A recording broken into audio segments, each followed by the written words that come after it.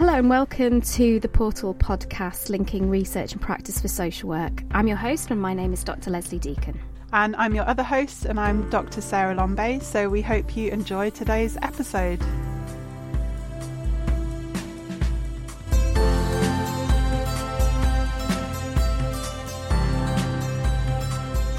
Hi everyone, welcome to the Portal podcast. I'm joined today with Dr. Leslie Deacon as usual. Hello, welcome. And we also have Louise and Carrie here with us today to talk about their research, so I'll let them introduce themselves. Louise, do you want to start? Hi, I'm Dr. Louise Harvey-Golden. I'm a senior lecturer in public health, and I'm here today to talk about our research with Eastern European women. And I'm Carrie Phillips. I'm a senior lecturer in social work, and I was involved also in the data collection of the project with Eastern European women. That's fab. Thank you both for joining us. So, do you want to start off telling us what the research was about? So, how it came about, what it's involved, and anything interesting about that?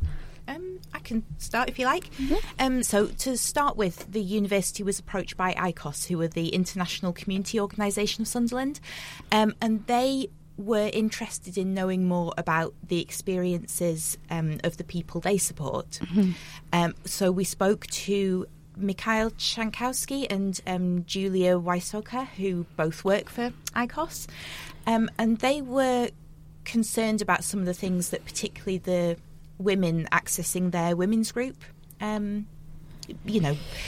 difficulties they'd had kind of getting support, engaging with services, and they wanted to commission some research, actually speaking to these women and asking them, what are the difficulties that they were facing. Where are those women that were accessing the group? Were they from different countries? Like, what's the sort of makeup of the people? ICOS supports any migrant to the UK, particularly the Sunderland area, but across the northeast. Yeah. But their women's group tends to be sort of the people who tend to go there are from Eastern European countries such as Poland, Romania.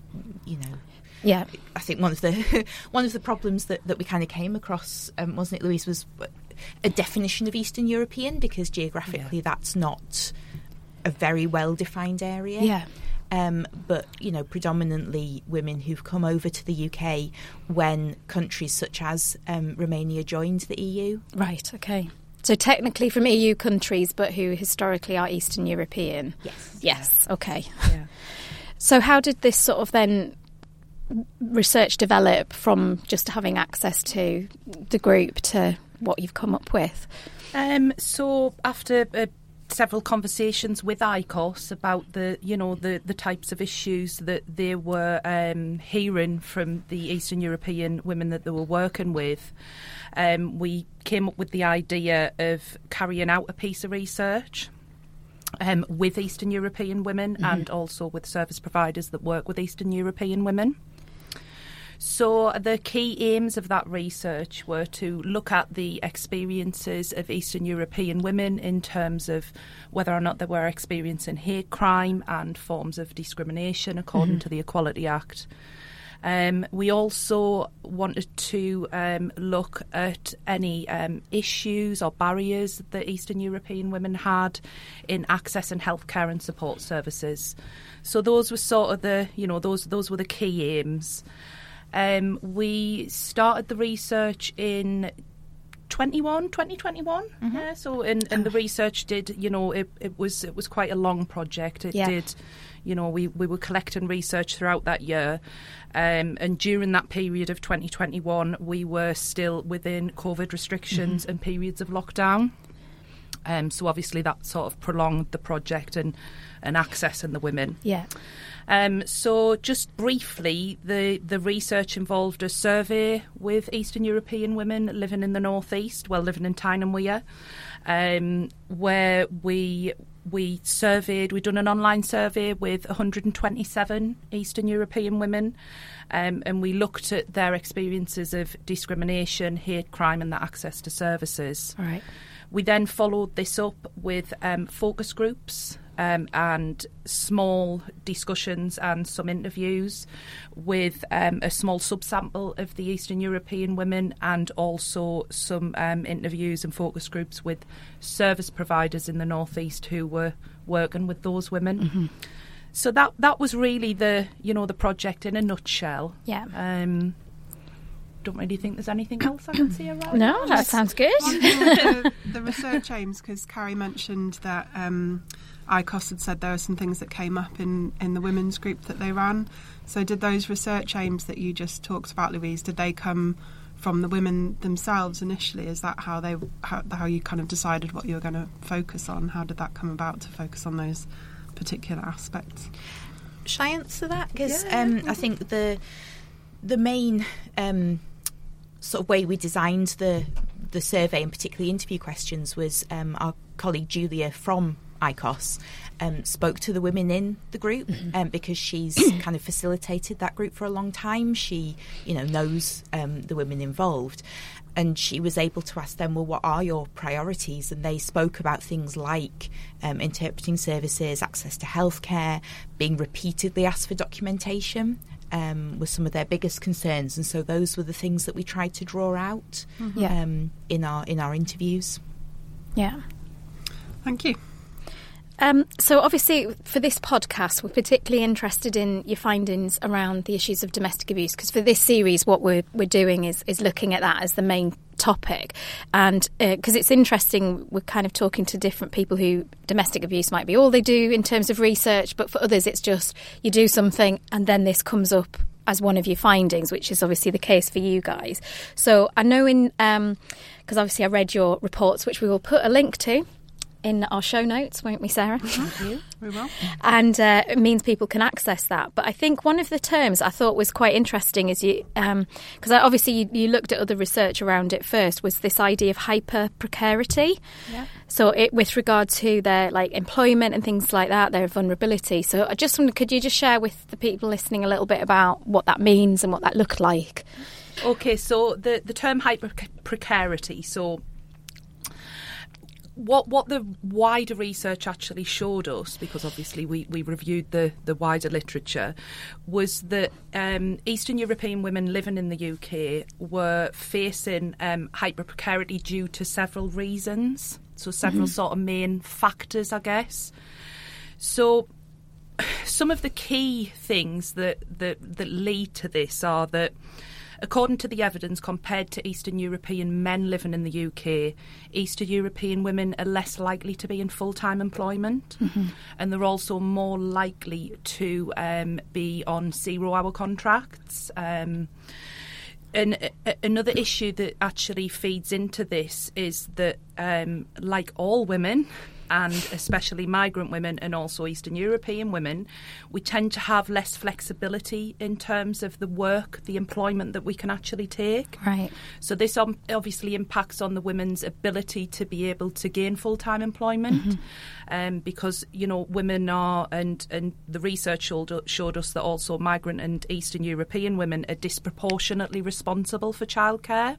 So this obviously limits the types of employment opportunities that they can take, which then leads to precarity in employment, zero-hour contracts, situations where they may be more likely to be exploited in employment. The research shows that, and again, this is linked with the other factors, that there's evidence that Eastern European women experience greater difficulties in gaining settled status, so actually gaining residency. And again, that's in comparison to Eastern European men. And the reason for that is because of these issues with employment. So very often migrant women and Eastern European women are tend to be more likely to be dependent upon a partner or a husband, for, financially dependent, their settled status, gaining residency and settled status might be dependent on their spouse or their husband, access to and entitlements to benefits and welfare and housing support and all of those types of things, they might all be dependent upon their husband or spouse.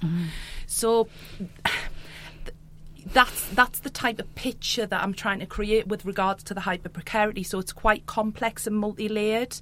So what we essentially have is all these issues that women face anyway with regards to access and employment, being disproportionately responsible for childcare.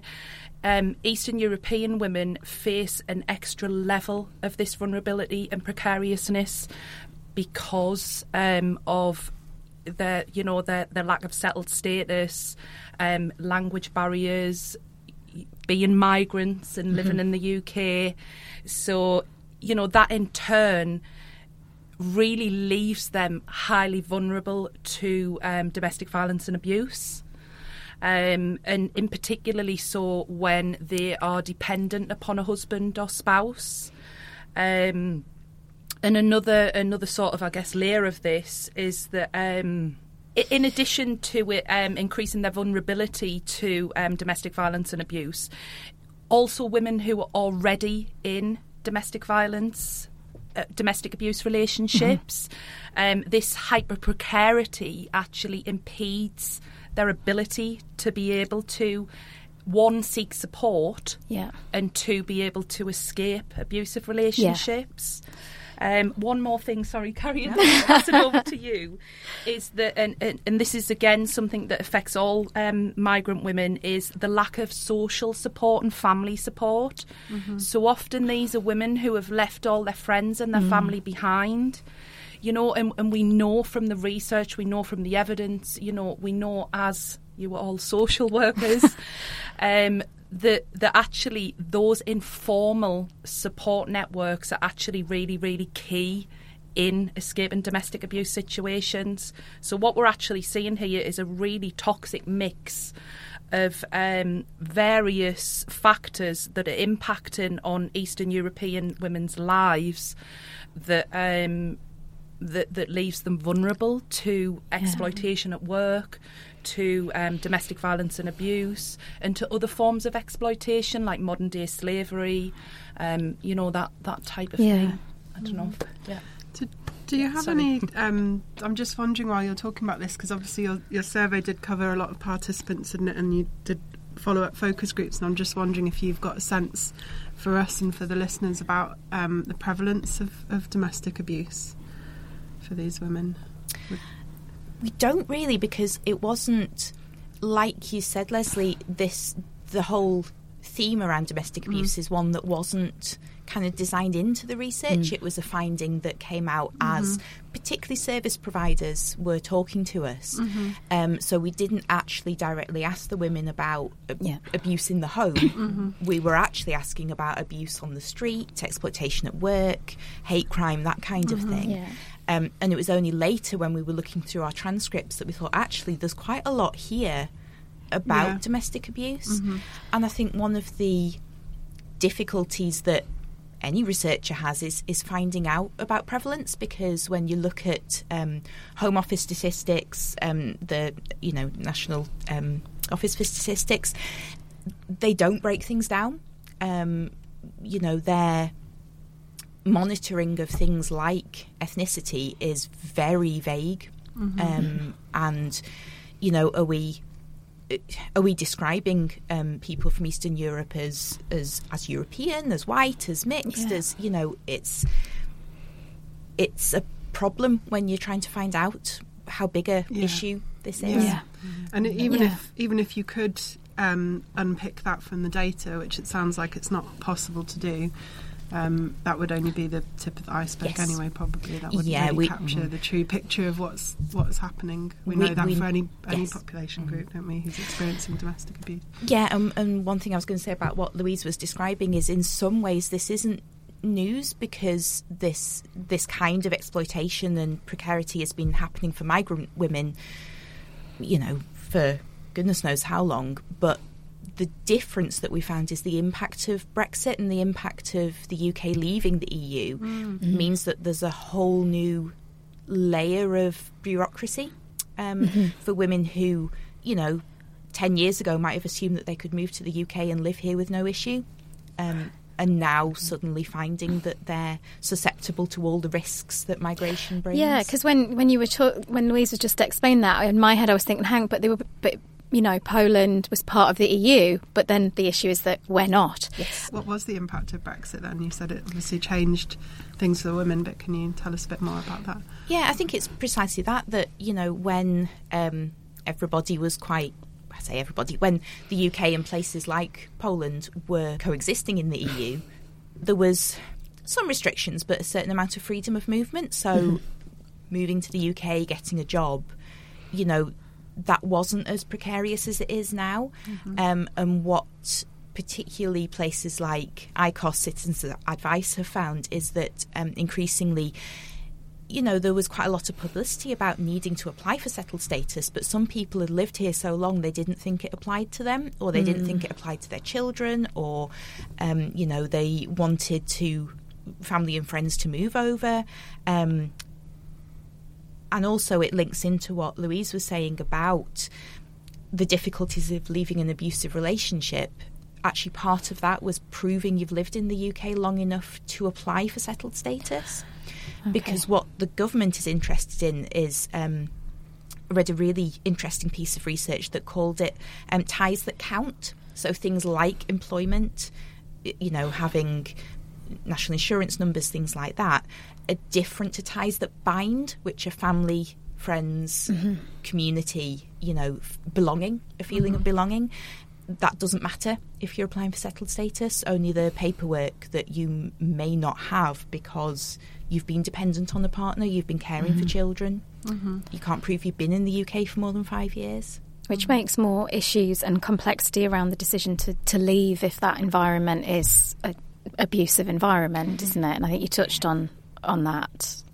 Yeah, and I think one of the things that came out of our interviews with service providers was, again, it's not new that in some abusive relationships, immigration status is used as a weapon. Right. So either withholding somebody's documents, allowing their status in the UK to lapse, using it as a threat. If you leave, I'll shop you to the Home Office. Again, that's not new, but it's new in terms of those people who are EU citizens but now have fewer rights in the UK. Yeah. Okay. I was just processing that. Sorry, that's really interesting because that's really, I suppose, it sort of reflects the time, like that research is about a certain time and space, and it's within the context of that time. So you've obviously, that's what's quite unique to what you guys have done, is that at that moment in time you have the repercussions on those people of the decision to leave, and therefore they're experiencing these sort of bureaucratic problems that are compounding what is abusive relationships and trying to seek support for that. Yeah. And I think was it in one of the focus groups, Louise, one of the women spoke about receiving a letter to her house asking her to prove her address. Ah, that makes sense. Yeah, very logical. That just struck us as very, what's the word? Could you just say, well, I received it? Like, so that's it. Yeah, it's a word for it, isn't there, where things are... Yeah. Yeah, I can't think of it. I just think of out of control bureaucracies that just have gone. Yeah, I mean, it sounds like this is why I find things about bureaucracy quite interesting, because a lot of people find, it's a boring area, it's just about paperwork and structures and organisations, but actually the impact it has on people's lives, so the people who are experiencing this, and then on the professionals who are trying to do something about it, who are getting stuck because, well, we know these people need some support. How do we get that for them? And so I wonder if you wanted to tell us a little bit about some of those sort of themes around the impact of, like, the language and communication, the lack of access to that, the interpreting services, and the issue around the documentation. Was that part of what you found from the participants and from the people and the professionals as well? Yeah, so I mean, I'll let Carrie tell you about the service providers, because Carrie spoke to the service providers. Okay. But with regards to the women in the focus groups with the Eastern European women, there were a lot of concerns around Brexit and how this was going to impact on their entitlement to welfare, their entitlement, their rights to reside in the UK, etc., etc. And within this, we also have these huge challenges and barriers that a lot of the women were having around language and communication in accessing not just services, but actually, you know, in health literature, in advice leaflets. You know, the language barriers aren't just in the face-to-face communication. It's within the information and the guidance and the literature as well. So there was a lot of challenges raised around that, and what actually women were telling us that they were doing and what their friends were doing and what their family members were doing is actually relying on friends and family to interpret. So there may be an interpretation service available, but it might not be available within a particular language. So there was a lot of reliance on family and friends to actually taking them into the GP surgery, taking them to medical appointments, listening in on phone calls, to actually act as an interpreter for them. Right. Now, this obviously has huge repercussions and implications. So, for example, if a woman is suffering from mental ill health, to actually have to take a close family member or a friend to those appointments and talk about their vulnerabilities and their mental health is actually, on one level is really embarrassing, but on another level it also it's really contravenes their right to, their human rights to privacy. Yeah. The opening up their lives and their health issues and their mental health issues to this really small support network that they've actually got in the UK. Yeah. And another level of this, which a woman spoke to us about, was a friend who had a cancer diagnosis, and they had to take the child to interpret for them. So it isn't just thinking about the impact that this has on the human rights of these women who are relying on their friends and family to interpret. It's also the mental health of their children. Yeah. Who are having to hear and relay these messages. Imagine being a child and having, having that responsibility. And having to hear all of that as well. Yeah.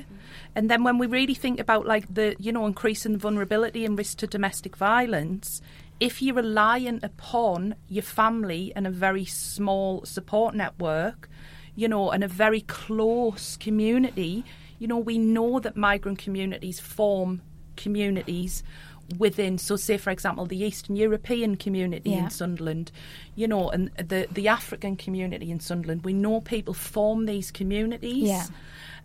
So if you have a woman in a domestic violence, domestic abuse situation, and she's relying upon a family member or someone from this support network to actually translate and interpret information and accessing services, how on earth is this woman going to be able to access services for support and to actually escape a domestic abuse relationship? Because there's no escaping. No, it's making me think that potentially the abusive person is that interpreter for them as possibly, well. Yeah, that might create. Yeah, because then they don't have an opportunity even to disclose. No, because that person might be with them. And whether or not that people, what is the status of the perpetrator within that small community? Yeah. Maybe the perpetrator within that small community has a lot of power. Yeah. And, and the disclosing to other members of the community that, they might be more likely to defend the perpetrator as opposed to protect and support the victim. Yeah. So that's quite... It's concerning, isn't it? Because it's in doing this as as the series for the podcast, it is about, in another podcast we've got, it's the fact that actually a lot of the issues are that it's very much reliant on the victim to get themselves out of the situation, get them out of the they've got to leave the house. And it's not so much about then the perpetrator in these. And it shares a similarity with obviously what you're saying about these challenges in these communities, which means that it's not this necessarily this open, safe space in which the person can say, you know what, this is happening. Because it's hard enough for that individual to see that this is not right and this shouldn't be going on, and then they've got to speak out, and then there's another area of like where there's barriers. So it was just making me, because we do this in the podcast, because we listen to all of you and we think, oh, you guys have said this, and that connects up there. And I think there's a real fundamental problem there that this is always about actually the victims getting themselves out, and not enough, not that we have the answer, but not enough about actually, but they're a victim in that situation. So actually we need things to be going to them to make it easier. And it sounds to me like there's always another barrier, which is obviously what you found in the research. I mean, even there was something that I didn't mention there, but the you know, women who have got children as well, right? You know, there's when they're facing this, what we're calling hyper precarity. There's obviously the anxiety that if they do disclose domestic violence or abuse, then the children could be removed. Right. So that sort of fear around how that's going to pan out for them. Yeah. Or whether or not, you know, if they are reliant upon a husband or a partner, whether or not, you know, that husband or partner would be able to take the children away. Yes. So yeah, because you were saying before about that the reliance that they have on that partner, those vulnerabilities around the employment, around their sort of position in the society, in the community, then gets compounded by all that, which I mean, that's what came out to me in reading your reports, was about the fact that this is quite a complex situation. There's lots of different things that are, you know, and the domestic abuse is one part of this, but the barriers are quite significant. Definitely. Did you find this with, obviously, what the, because you spoke to the professionals and the service providers, Carrie, Yeah, I mean, if I may, I wanted to just add something to what Louise was saying, was obviously it is a huge concern when people maybe don't have fluent English and are not able to access information and resources. But actually one really, I guess, interesting contrast was... I would view it possibly as a limitation of our research that the women who took part in the focus groups were offered interpreters but didn't accept because they were all fluent in English. Yeah. So we didn't hear as much from women who were less fluent or confident. Right, okay. But going back to the point, in the focus groups, they spoke about assumptions that they don't speak English. And assumptions based on accent, assumptions based on, you know, their ability at work, their ability to access information. And these were women who'd either, you know, lived in the UK a long time or studied English, or, you know, from their point of view, they had no issue. What was the contrast, though, was that some service providers said that can be difficult because at times of high stress, fluency in a second or additional language can become impaired. Or, you know, they gave an example of police attending a violent situation. The woman doesn't want an interpreter, but the precision of her English and what she's reporting the police are saying is maybe not 100%. Yes. And therefore there can be miscommunications based on heightened emotion, absolutely, as well as language proficiency. Because anyone in those situations, you know, just...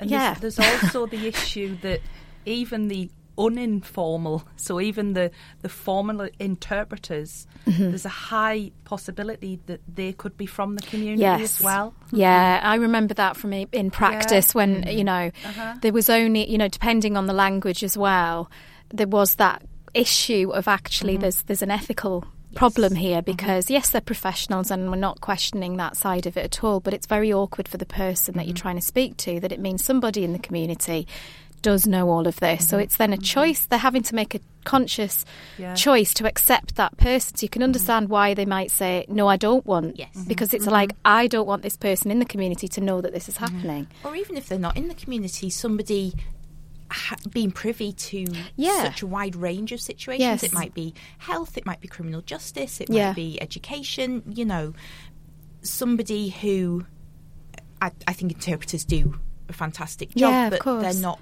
maybe perceived by the people needing that support as almost being allowed to have privy to all of that personal knowledge. Yeah, do you think because maybe not enough is done to sort of support that individual to understand that this is another professional and therefore they're not going to breach. And I'm sure they do go through things like that, but it is awkward, isn't it? It's something that, where if English is your first language, you don't go through that extra level of having another, because my experience of life is many professionals get involved for there's one issue, you got loads of professionals, and it's really annoying. And the more you got, the more you're constantly repeating yourself. Because I think you were saying that's something that the women talked about having to share information again and again. Constantly produce documentation. Oh, was it documentation or something? Right, okay. Yeah, something to add to that is the issue of government and NHS employees gatekeeping services. Right. With possibly not all of the one authority and knowledge to do so. So an example might be a GP receptionist asking somebody they're perceived to be a migrant, and especially so since Brexit, with all the increased media coverage, thinking that it's their responsibility to actually check whether or not they are eligible to use a particular service. Right, okay. So, kind of frontline staff taking it upon themselves to execute these checks themselves. I wonder, just while we're kind of back onto Brexit and the issues that raised, it made me think about our chat with Rick as well. So in the last series, podcast series, we talked to Dr. Rick Bowler about his paper on Brexit and the rise in racism, and we have seen that. So I'm thinking, what you're saying, kind of, there are a lot of barriers to these women accessing services, whether or not they can actually find out about them in the first place. All these things that we talked about, but I just wonder if there was anything about that came up as well in terms of kind of the environment feeling hostile to them, whether they felt actually welcomed into services, or whether that was an additional barrier that they faced. So the government statistics clearly show us that there was a huge rise in racist hate crime and discrimination, both in the run-up to the Brexit referendum and after the Brexit referendum, and I'm talking about increases in the thousands. And this was in large part to do with government campaigns at the time, these buses with these really sort of anti-immigration sentiments on. There was a lot of stoking anti-immigration sentiment within society at that time, within the UK.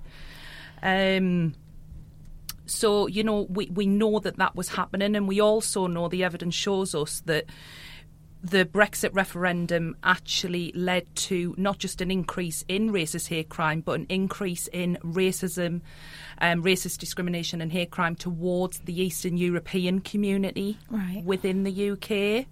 So we'd already seen quite a steady rise of anti-immigration sentiment, due to government messages and due to the media before Brexit. But with Brexit, we did see a huge rise. So that was something that we did sort of explore with the women. And we did find in the survey and in the focus groups that actually Eastern European women were telling us that they were experiencing high levels of both racist hate crime, racist discrimination, and to a smaller extent sexist discrimination as well. Right. And women did tell us that there had been an increase in this in the run-up to Brexit and since Brexit. Things like coming home from work and being recognised as being a European migrant, and being subject to slurs around the whole Brexit narrative Yeah. You know, you're from here, you go back home, you go back at Brexit, why are you still here? Yeah. So, you know, the women were really aware of that, and that did come across quite strongly in the survey findings. Right. You know, women were being subject to racial discrimination in the streets, racial discrimination at work by their colleagues and by management. And this was all to do with the Brexit. Yeah. You know, with the Brexit narrative and the increase in the anti-immigration sentiment. And very often what some women told us was that because a lot of the women are present as European, so they can, very often they were telling us they can pass, so to speak, until they actually speak, until their spoken voice is heard. So what we had is women telling us that in public places where they felt particularly vulnerable, so like waiting at a metro station, being on public transport, like within the city centres, you know, after certain times, passing certain people, you know, groups of people and things like that, that actually they would stay silent, you know, they would make the effort to stay silent, so they weren't, because they felt that this would minimise their chances of a racist of attack, course. If they stay silent, then they blend in and they don't get the attention. As soon as they talk, that's when they might be at risk. So you know, it's it was quite. That's quite hard. And it's even more isolating for women who are experiencing domestic abuse in the home as well, I would imagine, because there's no, you know, there's no escape, essentially. There's no support outside of the home if they're experiencing those kinds of. Yeah, and I think that's one thing that kind of came through as a sort of recurring sort of underpinning theme is that we're talking about a minority group or a minoritized group who aren't what I would call visible. They're not visibly different. Their skin colour isn't generally different to the white British population. Yeah. And one thing that really struck me when I was trying to even recruit for interviews with service providers was the number of providers who replied to my request saying, well, we don't really support any Eastern European people. And I'm thinking, well, the statistics tell us they're 1% of the population of the North East. Yeah, so they're there. How are you not? Yes. And the explanation being either that you know, European migrants are not accessing those services because of all the reasons we talked about, you know, documentation, language, etc. Or they're there, but they're not being seen as having needs that they have for, you know, language appropriate information or, you know, all the rest of it. That's a bit of a cycle in itself, because if those barriers prevent them from accessing the services then think, oh, we don't need to do this because it was the same with the domestic abuse and older people. We've done a podcast on that as the same issue, that because older people are not accessing the services, there's a view that they don't need them, and then it becomes cyclical where the information and the kind of awareness isn't there. And it was interesting because some of the providers I spoke to were kind of forum by organisations, and they had, I would say, quite a strikingly different level of knowledge than the generalist services about this specific. What were the services you included then? Obviously not specifically naming them, but just generally what types of services? There were all voluntary sector organisations, and all involved in some form supporting either women and girls at risk of abuse or migrant populations. So, and like I say, it was quite difficult to recruit, actually. So was that the same across both of those types of services then, that report that, we don't really work with women from Eastern Europe? Yes. And particularly, you know, in any research there's always a difficulty. People have to want to speak to you or think they've got something to say. But actually, particularly statutory services told us that it's not an issue they're aware of. And several other voluntary sector organisations said, we don't focus on that population, or it's not a population that we need to provide support That's to? the problem with, I mean, my previous research around things around systems is, you know, these when you look at generic systems, they don't know there's a problem until it really does come up in the face and say, yes, this is an issue and it's constantly recurring. But it is there. All of these problems are there. It's just about whether or not their systems are set up to notice them. I was talking to a practitioner recently. They were saying that predominantly the issues they're facing are around domestic abuse, and we were discussing how that's because they're looking for them now. They're now looking for them and they see them, but actually saying, well, we don't get a lot of issues around sexual abuse. But the question was, but have you asked? Are you looking? And they were quite honest and said, no. What we're looking at is domestic abuse, and it's what's currently in your site, because it's so complex. Social work practice and working with people, it's about all of their lives, not just one tiny subset of it. And that's the problem with the generic services, are trying to make sense of a big issue, but it's got all these tiny parts to it. And I think the other thing that came across is Louise has given quite a lot of awful examples of particularly sort of discrimination, hate crime. You know, a lot of it was around property damage or verbal abuse, wasn't it? Yeah. But what we found, again, with the focus groups and talking to service providers, is that it's chronically underreported because it's so common that somebody shouting, "Go home, why are you still here?" doesn't even register as something that could be reported because it's so common. You know, it's really shocking, isn't it? Yeah. Actually, that's become so normal that it's not even kind of thought about or responded to.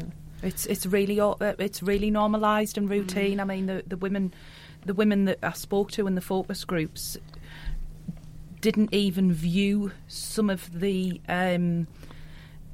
racist abuse that they were encountering. That they didn't even view that as discrimination, as hate crime. It was just seen as a normal part of their day, a normal part of travelling home from work. What I would like to raise, because I think this is something that we haven't touched on, is that because we know that all of the Eastern Europe, you know, both men and women within the Eastern European community and children, you know, are experiencing increased levels of racist hate crime. Yeah.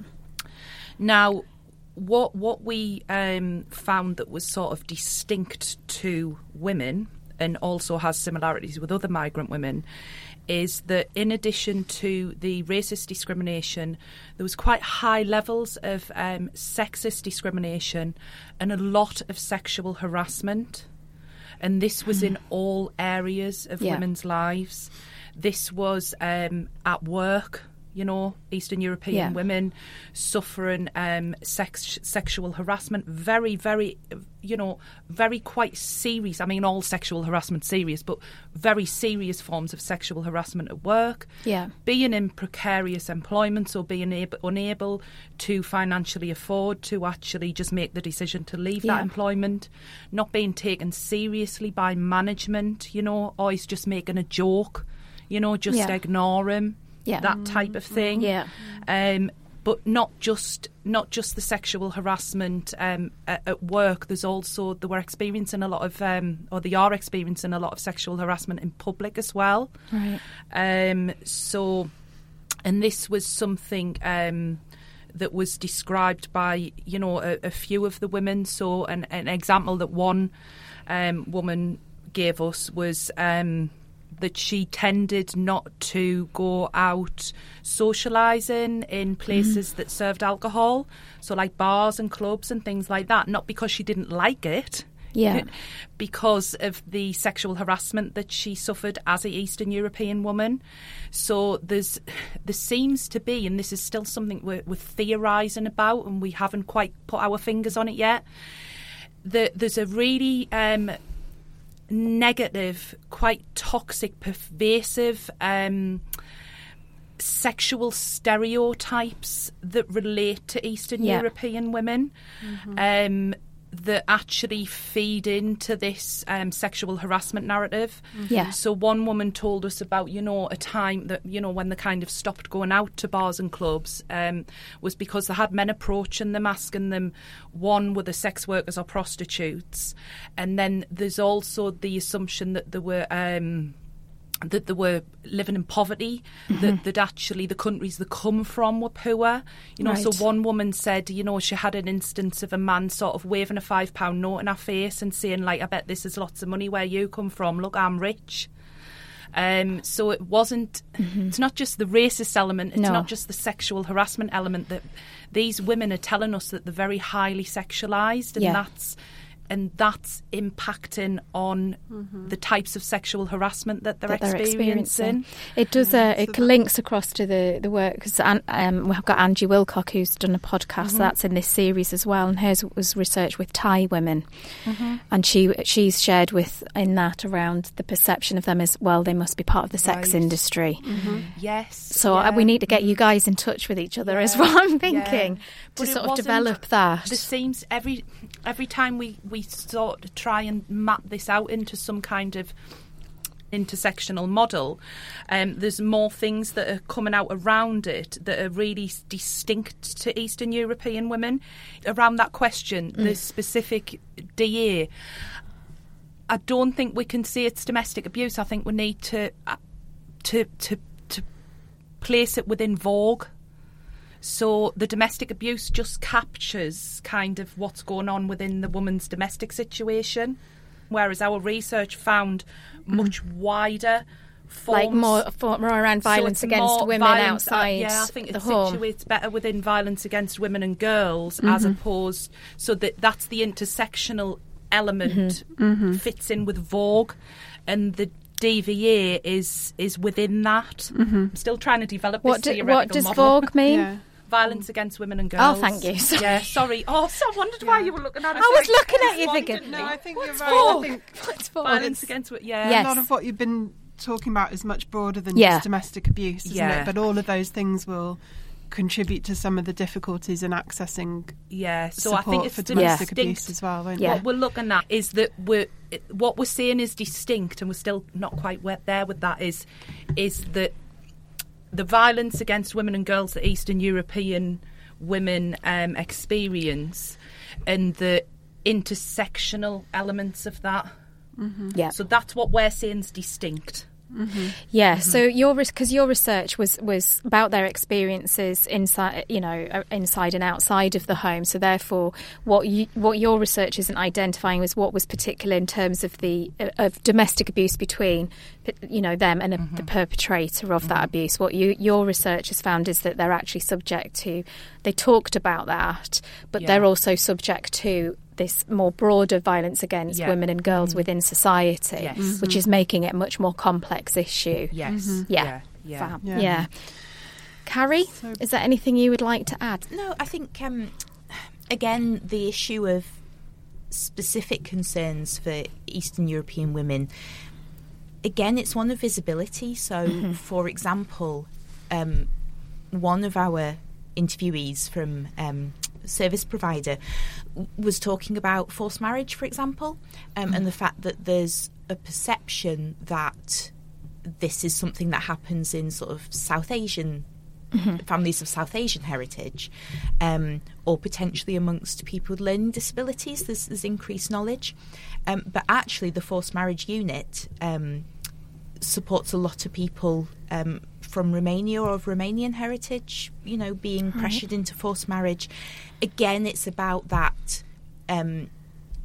Often services and even the general public are aware of issues, but they associate it with certain minoritised groups and don't realise that it affects a much wider subsection of society. So I guess that invisibility allows them to develop strategies to avoid racist abuse, discrimination in public, but that invisibility also leads to problems with regards to raising awareness about the discrimination and hate crime and abuse that Eastern European women are facing.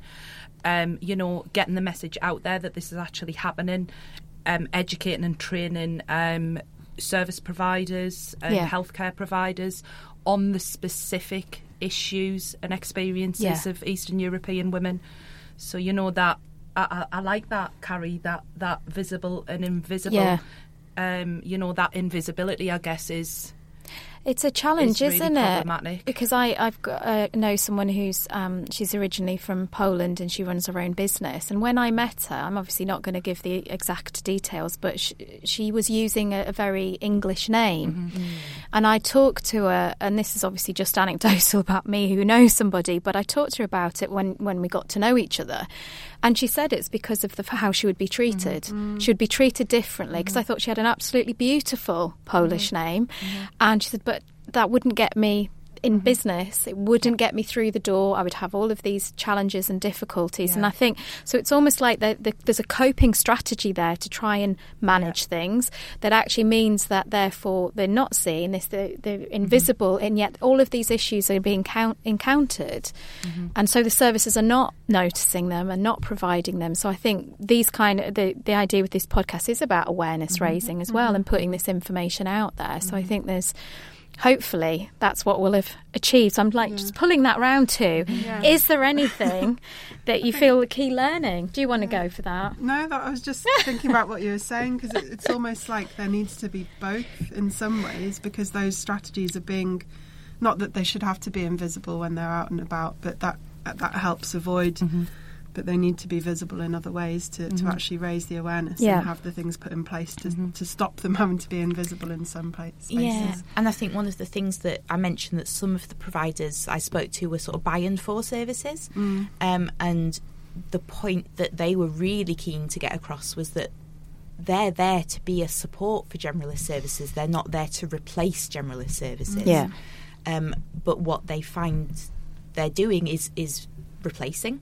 Yeah, because people, don't have access, don't want to access, are not seen by generalist services. So just while we're kind of nicely led onto this, two final questions. What key service developments would you like to see based on this research? They're busy doing a little looking at each other. Who's going to speak? Who's going to speak? Who wants to speak? Go on, Louise. Yeah. What's your recommendations here? Recommendations based on our findings are, obviously, we need to carry out more research into Eastern European women and their experiences of discrimination, hate crime, domestic violence and abuse, access to services. The knowledge in that research area is growing, but it's still in it's still within quite early stages of infancy. So we do need more research around that, but we need money to do that research. With regards to our recommendations to service providers and government agencies, is that we recommend that healthcare support and other public service providers provide more widely translated information in a wider variety of languages. And this is particularly important for local and community-based services. Those led by and for services that are supporting women through domestic violence and abuse, and family planning and women-only services, so it isn't just about getting this information translated for the bigger services, the bigger NHS services. We need more translated information and more interpreters within these really crucial led by and for and community organisations that are actually, they're the ones who are supporting the women, those grassroots organisations. But obviously, they need money to be able to do this. So, some focus around that might help to actually, get on the path towards those services being able to provide better translation and better interpretation. We feel that there should be higher standards of monitoring and reporting of racist hate crimes, especially towards the Eastern European community. Obviously, we do need to focus on wider racist discrimination and hate crimes against the BME community as a whole. But as we've established, we have the issue with this community being particularly invisible. So, some focus around monitoring and reporting specifically for this community. And, maybe even looking more into not even just the Eastern European community as a whole, looking into, the different ethnicities within the Eastern European community and how we can actually, what levels of discrimination are these people facing and how we can support them better. I've got loads. Is that enough? What do you want? Yeah, no, that's definitely enough. Is there any key learning that social workers should take in particular from this research? Because we're primarily aiming at social work with this podcast. Yeah, I think one of our key messages will be not making assumptions. So language is one of the things we've talked about, that a lot of people are very fluent in English or multiple languages, and it's about asking, do you need an interpreter, thinking about different circumstances where that may or may not be needed. And the other kind of key thing actually that I would say is it's just a reminder that diversity and difference aren't always visible. I always found as a team manager or interviewing students, when we ask about diversity and equality, people struggle to think of examples. They think of diversity as skin colour and nothing deeper than that. And I think that would be my take-home message. That's great. Thank you. Thank you, Carrie. Thank you, Louise, for coming to talk to us today about this research. And thanks, Leslie. You're welcome. And goodbye to all our listeners. We'll see you next time. Thank you. Thank you. You have been listening to the Portal podcast, linking research and practice for social work with me, Dr. Sarah Lombe. And Dr. Leslie Deacon. And this was funded by the University of Sunderland, edited by Paper Ghosts, and our theme music is called Together We're Stronger by All Music 7. And don't forget that you can find a full transcript of today's podcast and links and extra information in our show notes. So anything you want to follow up from what you've heard today, check out there and you should find some useful extra resources. See you all next time. Bye.